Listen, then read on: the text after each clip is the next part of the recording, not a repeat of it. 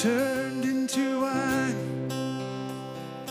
Open the eyes of the blind. There's no one like you. None like you. Into the darkness you shine. Out of the ashes we rise. There's no one like you.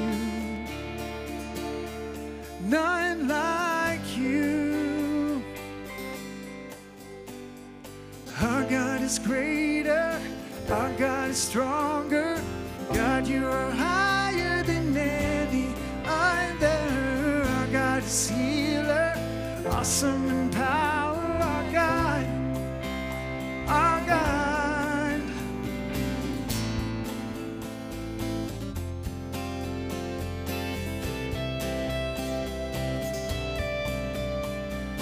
Into the darkness you shine.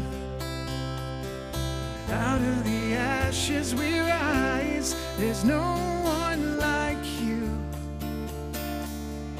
None like you. Our God is greater. Our God is stronger. God, you are higher than any other. Our God is healer, awesome in power. Our God, our God. Our God is greater, our God is stronger. God, you are higher than any other. Our God is healer, awesome in power.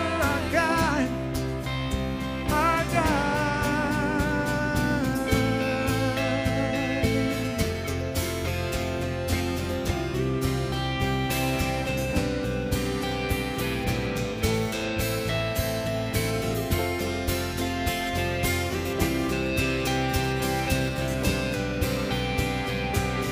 And if our God is for us, then who could ever stop us? And if our God is with us, then what could stand against? And if our God is for us, then who could ever stop us? And if our God is with us, then what could stand against?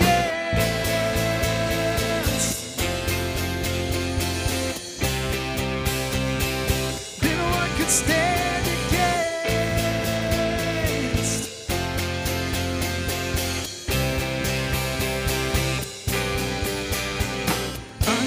Greater, our God is strong. God, you are higher than any other. Our God is healer, awesome in power. Our God, our God. Our God is greater, our God is stronger. God, you are higher than any other. Our God is healer, awesome in power.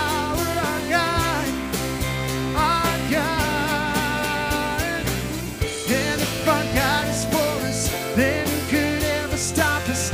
And if our God is with us, then what could stand against? And if our God is for us, then who could ever stop us? And if our God is with us, then what could stand against?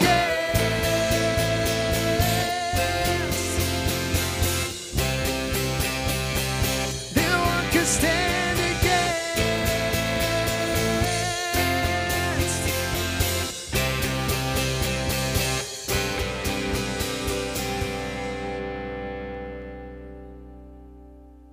Our God is greater, our God is stronger.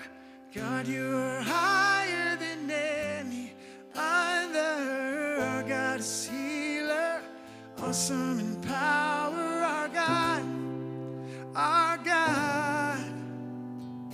Our God is greater, our God is stronger.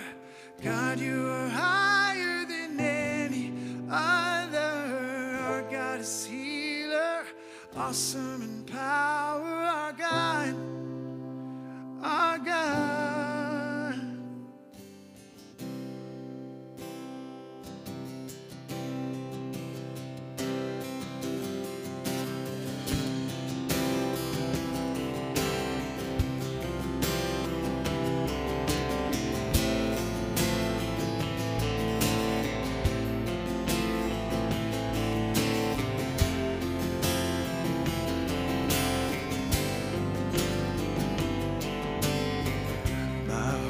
is built on nothing less than Jesus' blood and righteousness.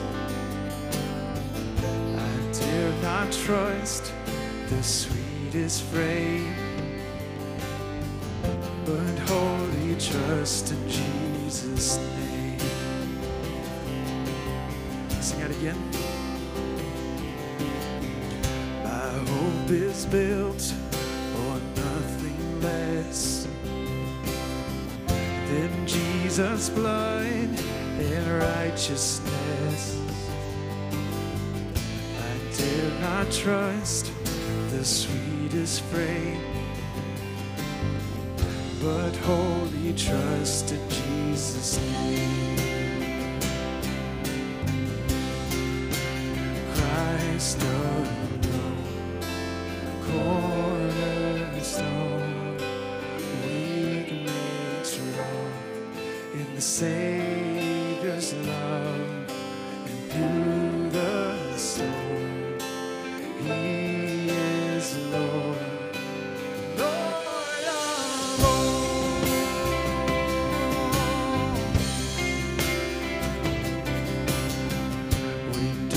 Seems to hide His face,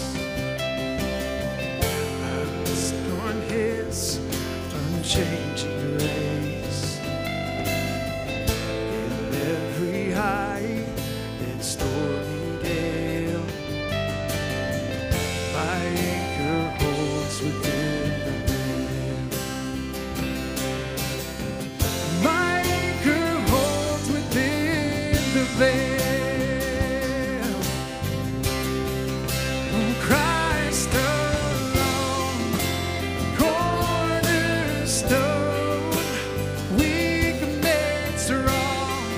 In the Savior's love, and through the storm, He is Lord, Lord of all. He is Lord, Lord of all. Christ alone, cornerstone, weak and made strong in the Savior's love, and through the storm, He is Lord, Lord of all. Christ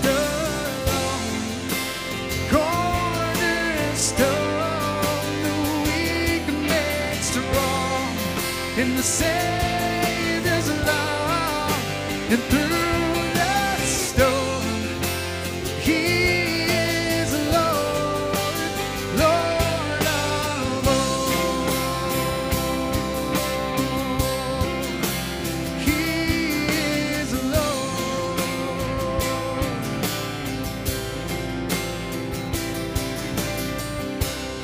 He shall come with trumpet sound. Oh, may I then in Him be found, dressed in His righteousness alone, faultless stand before the throne.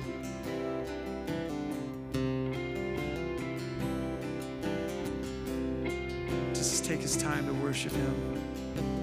Lips move.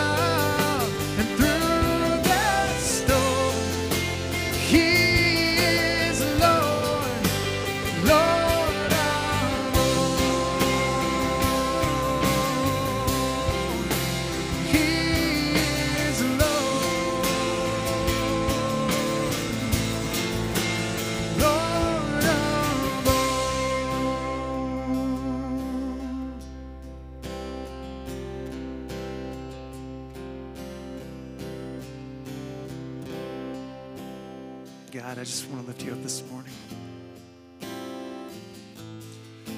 We come here to worship you, not to just sing songs.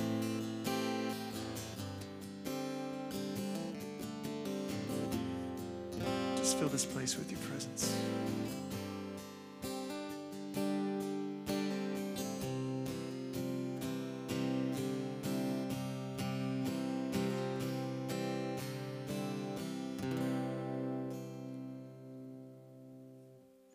This week, there's a song that's it's been on my heart for a couple of weeks from just everything that's been going on in the world with the pandemic. And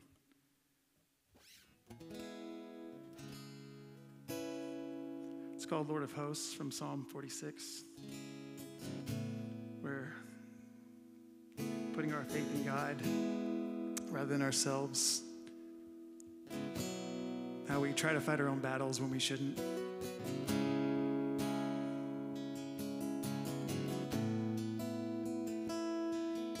And again, Lord of Hosts.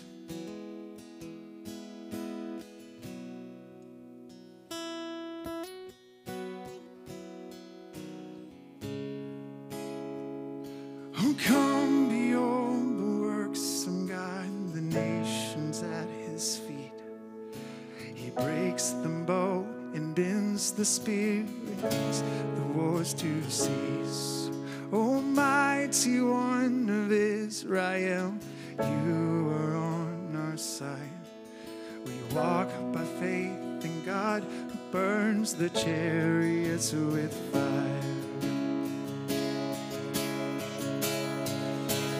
Lord of hosts, you're with us, with us in the fire, with us as a shelter, with us in the storm.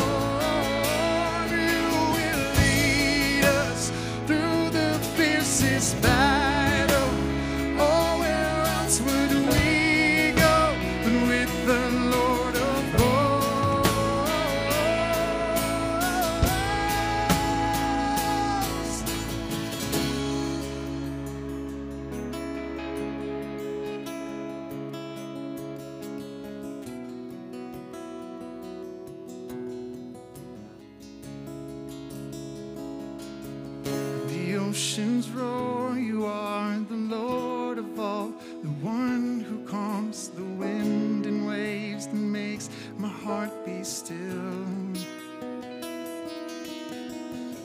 The earth gives way, the mountains move into the sea, the nations rage.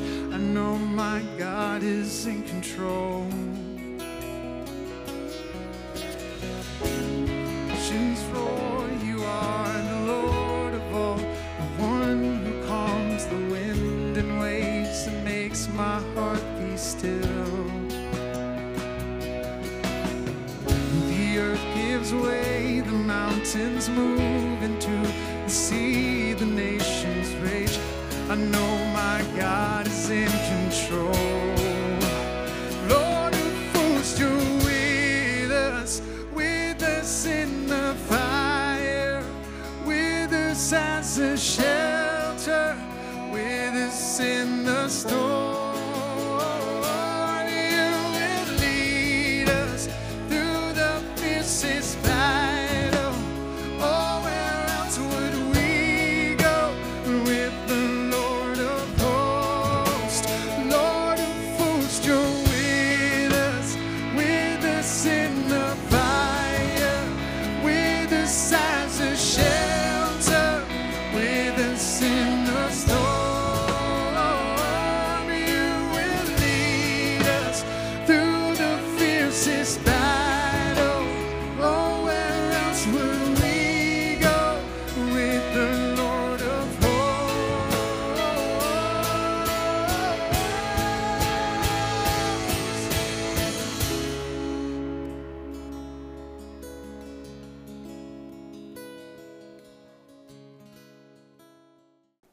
All right, if you have your Bibles this morning, I'm going to invite you to turn first of all to 2 Corinthians chapter 5.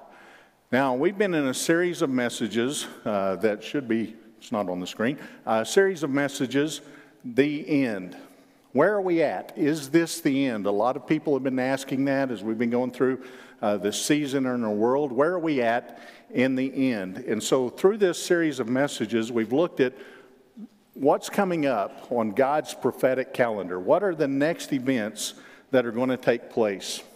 So over the past several weeks, we have looked at the rapture of the church, and we have looked at the 7-year tribulation period. And today we're going to be looking at what is going to take place in heaven while the tribulation period is happening here on earth. That 7 years of tribulation that Shane talked about last week, while that's taking place on earth, what is going to be happening in heaven during that time? And so we're going to take a moment today and we're going to look at 2 different events that take place during that 7-year period in heaven.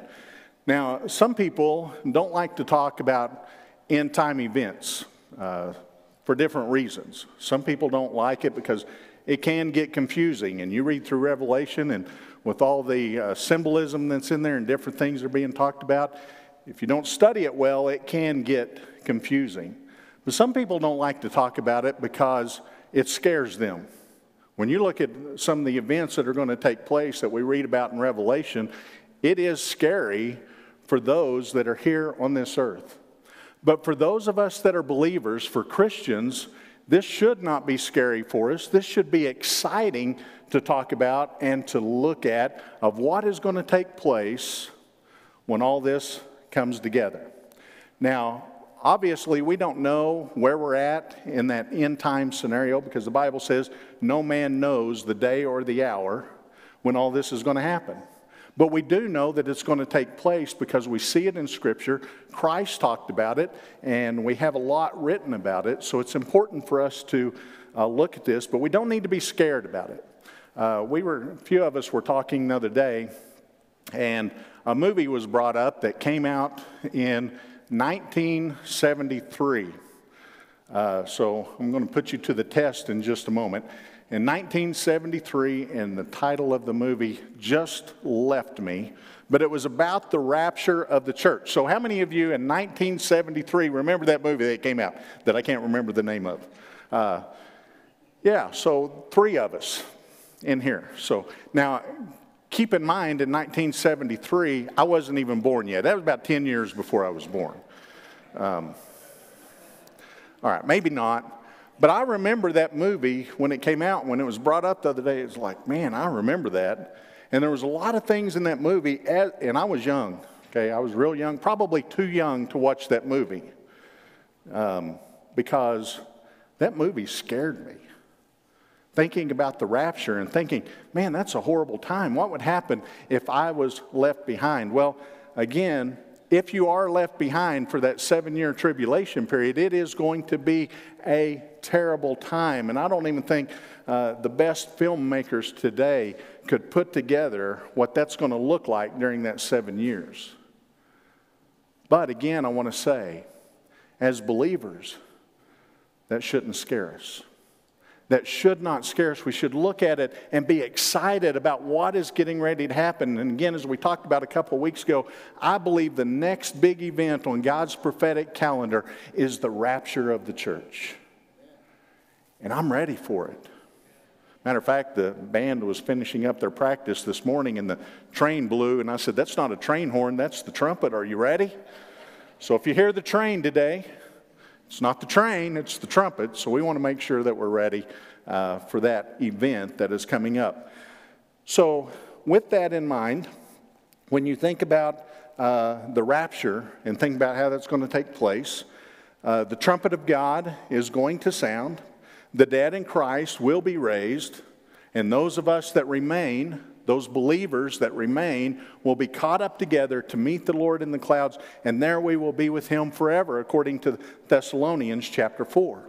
So what happens after that? After the church is caught up, and the church is in heaven, and the tribulation time has begun here on this earth, what happens in heaven?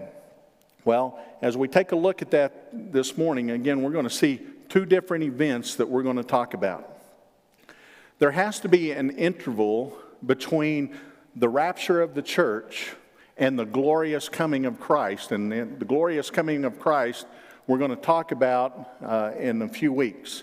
The glorious coming of Christ is when Christ comes back to this earth at the end of the 7-year tribulation period and puts an end to the tribulation. He comes back and his feet are physically on the earth. And by the way, the Bible says that we will be coming with him. It'll be an army that's coming with him, but we won't be doing any of the fighting. He takes care of it all himself. But we will be coming with him. So that lets us know that we're going to be in heaven with him if we're going to be coming with him. But from the time of the rapture of the church till the time of his glorious appearing, there has to be an interval. There's a couple of things that take place. And the things that take place are the judgment seat of Christ, which we're going to look at first.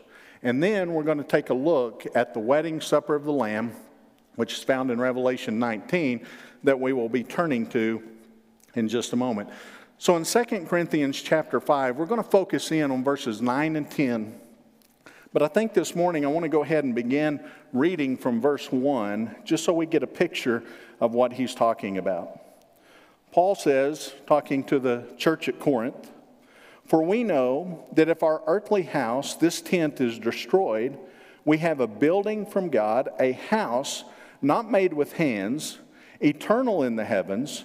For in this we groan earnestly, desiring to be clothed with our habitation which is from heaven, if indeed, having been clothed, we shall not be found naked.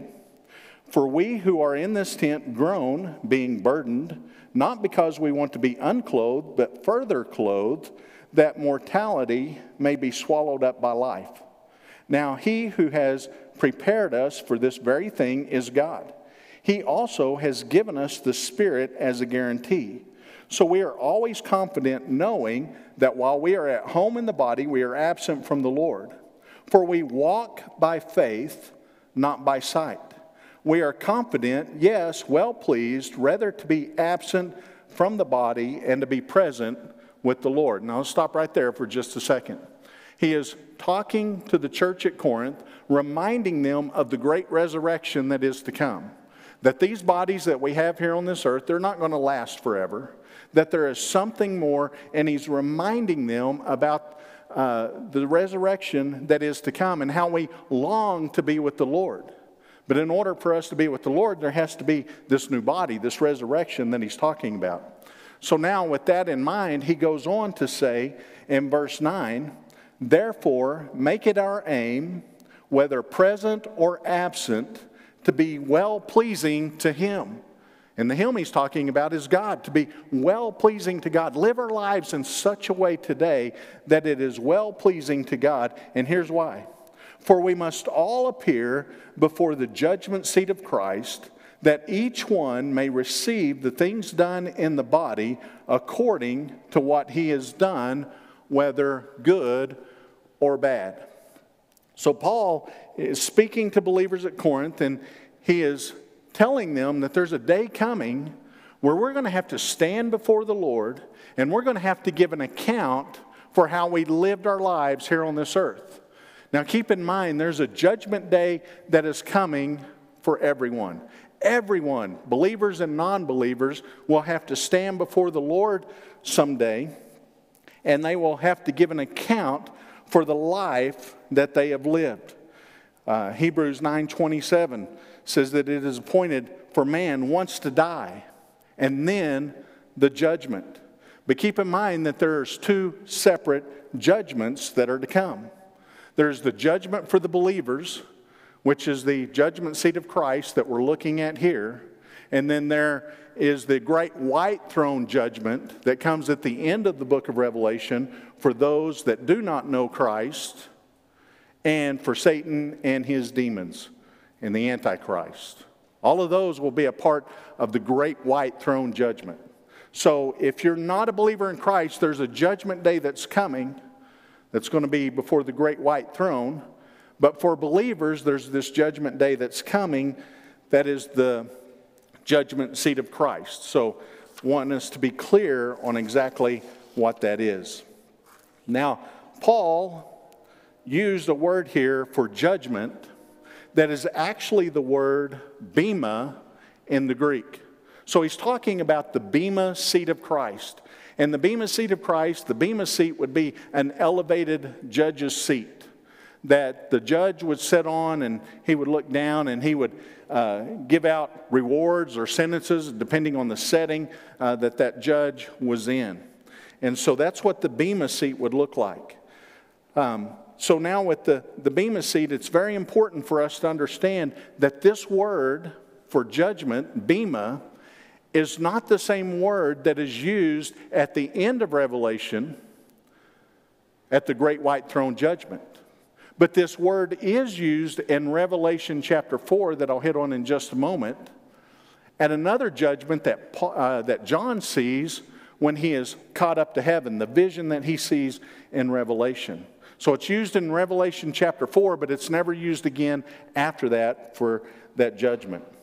So it's important for us to understand that. So there's a few things that I want us to note about this judgment that he's talking about in 2 Corinthians. The first thing is this. This judgment is not a judgment of salvation.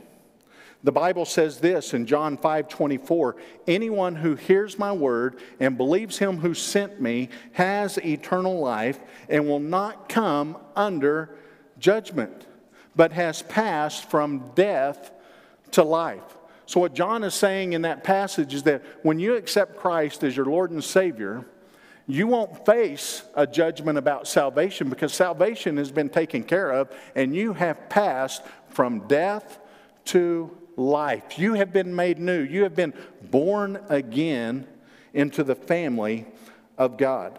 The word judgment is also the same as the word condemnation. For God did not send his Son into the world to condemn the world, but that the world through him might be saved, according to John 3:17. And here's why. Here's what this is all about. There is no place in the Bible where God judges a person to determine whether they are saved or lost.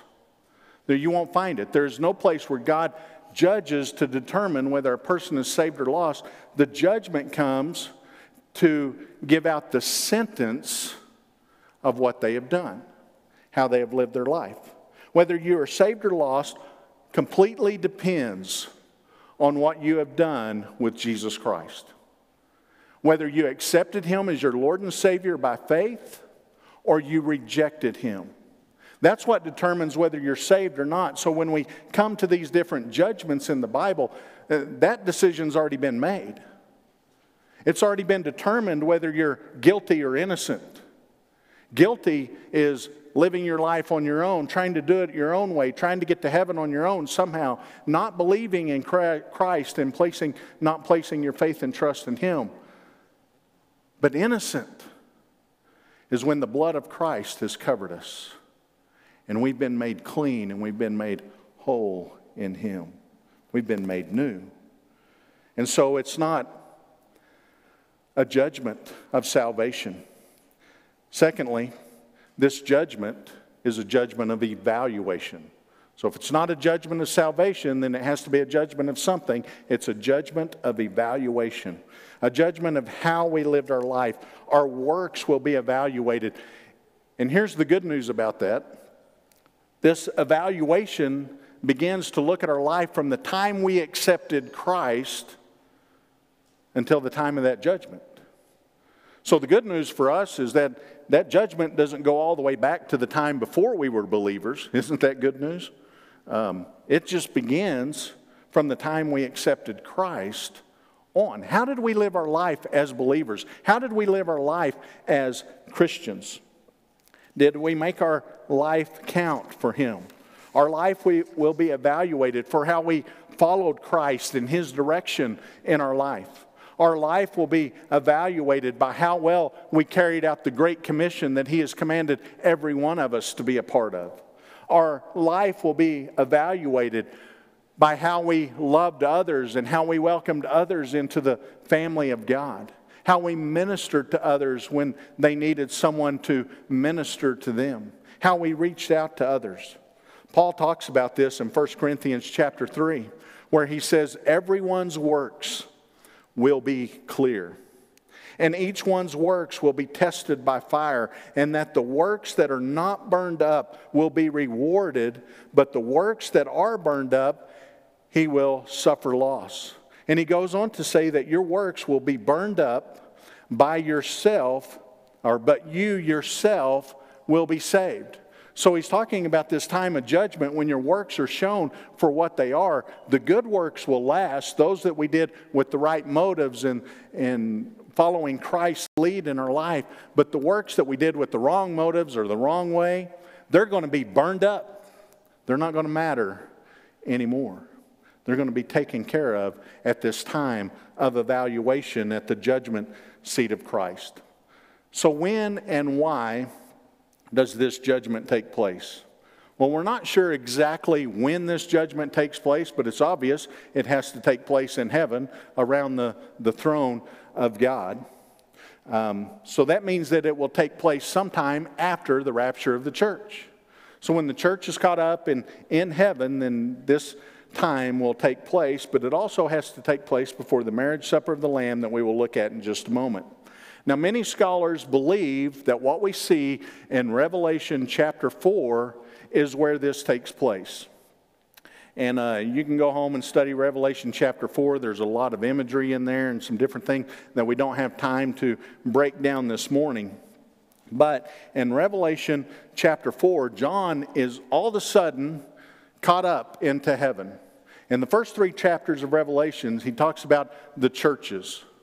And in Revelation chapter 4 is the end of the churches, and he is caught up. The churches are never mentioned again from that point on in Revelation, and that's why many scholars believe that that is a symbol of the rapture, where John is caught up into heaven, and now he's standing in heaven, and he sees a great scene before the throne. And in verse 2 of chapter 4, in this vision, he talks about this throne, and that word for throne, as I mentioned a while ago, is the same word that Paul used, which is bema. It's the bema seat, that throne that is seen. And John talks about a worship that is taking place around this bema seat in heaven. And when he gets to this worship, he talks about the beings that are there crying out, "Holy, holy, holy is the Lord."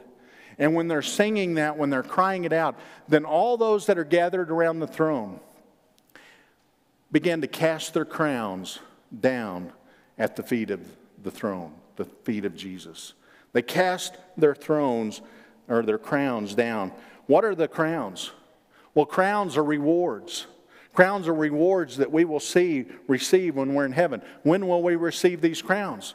At the judgment seat of Christ, when we will be rewarded for those things that we have done that were good. And so with the crowns, with the things that people have received, the rewards, as the worship begins, they begin to cast their crowns down at the feet of Jesus. I hope you can get an image of that. What a wonderful time of worship that is going to be. Now, I love worshiping here in the church. I've been involved in a lot of great worship services, many of them that still stick in my mind where it was just powerful worship, and love the worship. But I'm going to tell you something. This is one worship service that I don't want to miss out on. This is one time of worship that I don't want to be on the sidelines. I want to be right there in the middle of it. And when we began to sing, "Holy, holy, holy is the Lord," I want to fall down before Him, and I want to have crowns to cast down at His feet, because He is the one that is worthy. I don't want to miss out. I don't even just want to be a spectator in the room. I want to be right there. I want to be so engaged and involved because of what my Lord and Savior has done for me. What a great time of worship that is going to be. So when? Sometime after the rapture of the church, before the marriage supper of the Lamb. Why? So that all of our works can be shown for what they are. The good will last. The not so good will be burned up, and we will receive our rewards so that we can cast them down at His feet. So secondly, let's turn real quick to Revelation chapter 19 and look at the second event today, which is called the marriage supper of the Lamb. Now, the marriage supper of the Lamb is an incredible time that's going to take place in heaven again before the glorious appearing of Christ. But it happens towards the end of the book of Revelation before Christ comes back. So Revelation chapter 19, beginning in verse 7, he said, "Let us be glad and rejoice and give Him glory, for the marriage of the Lamb has come, and His glorious wife has made herself ready. And to her it was granted to be arrayed in fine linen, clean and bright. For the fine linen is the righteous acts of the saints. Then he said to me, Write, Blessed are those who are called to the marriage supper of the Lamb. And he said to me, These are the true sayings of God." Now notice that he says here that the bride has been made ready. Now the bride, first of all, we need to understand, is the church, all those from the beginning of time, from all generations till now, those that have placed their faith and trust in Jesus Christ. That is who the church is. That is who the bride of Christ is. It's not just one denomination. It's not just this church. It is all people from all walks of life, from all places around the world, who have placed their faith and trust in Jesus Christ. And so the bride will be gathered for this wonderful time of celebration. Now I want you to understand today and get this clear, that just attending a church does not make you part of the bride of Christ. Just showing up, maybe you show up every week and you're active and involved, just because you do that, it doesn't make you part of the church that's the bride of Christ. The only thing that makes you part of the family of God, of being the bride of Christ, is by placing your faith and trust in Jesus Christ. It's not by works, lest any man should boast. So it is by our faith and trust in Jesus Christ, but our works come out of that, just as he said earlier in 2 Corinthians, live your life in such a way that is pleasing to God. That is why we do that.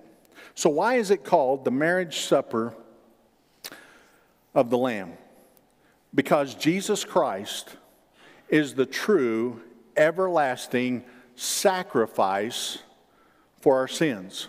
I want to say that again. Jesus Christ is the true, everlasting sacrifice for our sins.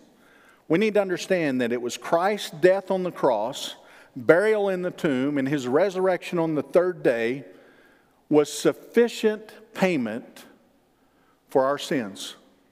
That was good enough. It was sufficient to be able to say, paid in full. Sufficient sacrifice for our broken relationship with the Father due to the sin that separated us. And now that relationship can be restored because it was sufficient payment. And that's why Jesus Christ is the only one who can say that I am the way, the truth, and the life.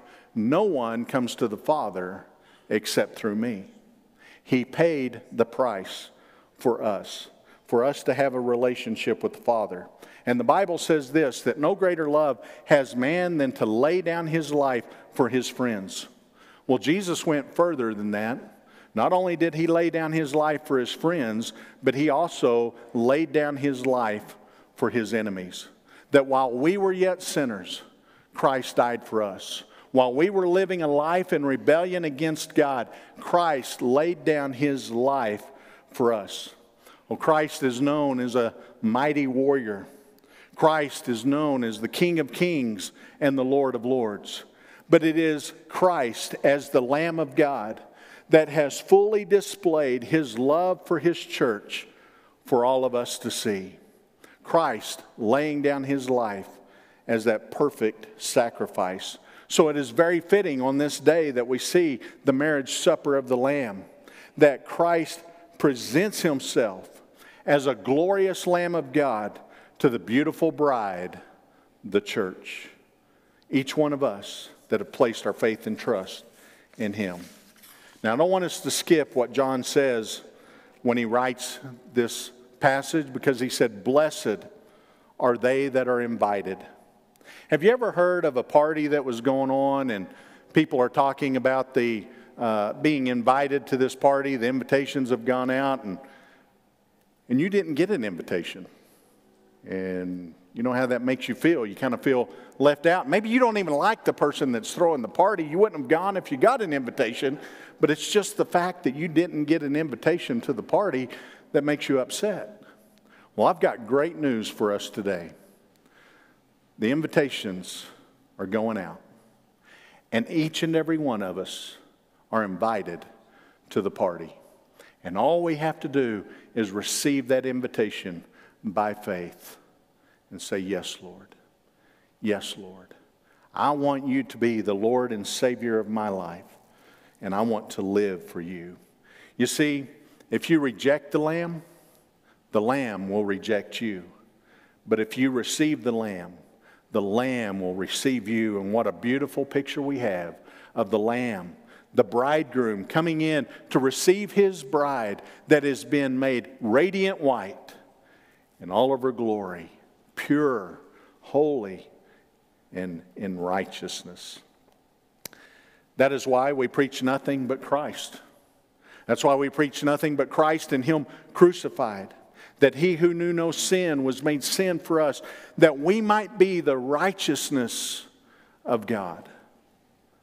I know no Savior except for Jesus, who bore my sins upon that cross, who died and was buried, and 3 days later rose again, and now who is seated at the right hand of the Father, waiting for that day, for the Father to look at him and say, "It is time. Go and get your bride."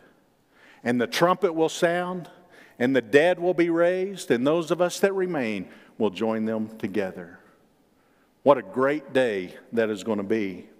We don't want to miss out on that time. Can you imagine the celebration that we get just in this little glimpse, these few verses that John brings out? Can you imagine the wonderful celebration that is going to be when the bridegroom presents himself to the bride and that celebration begins?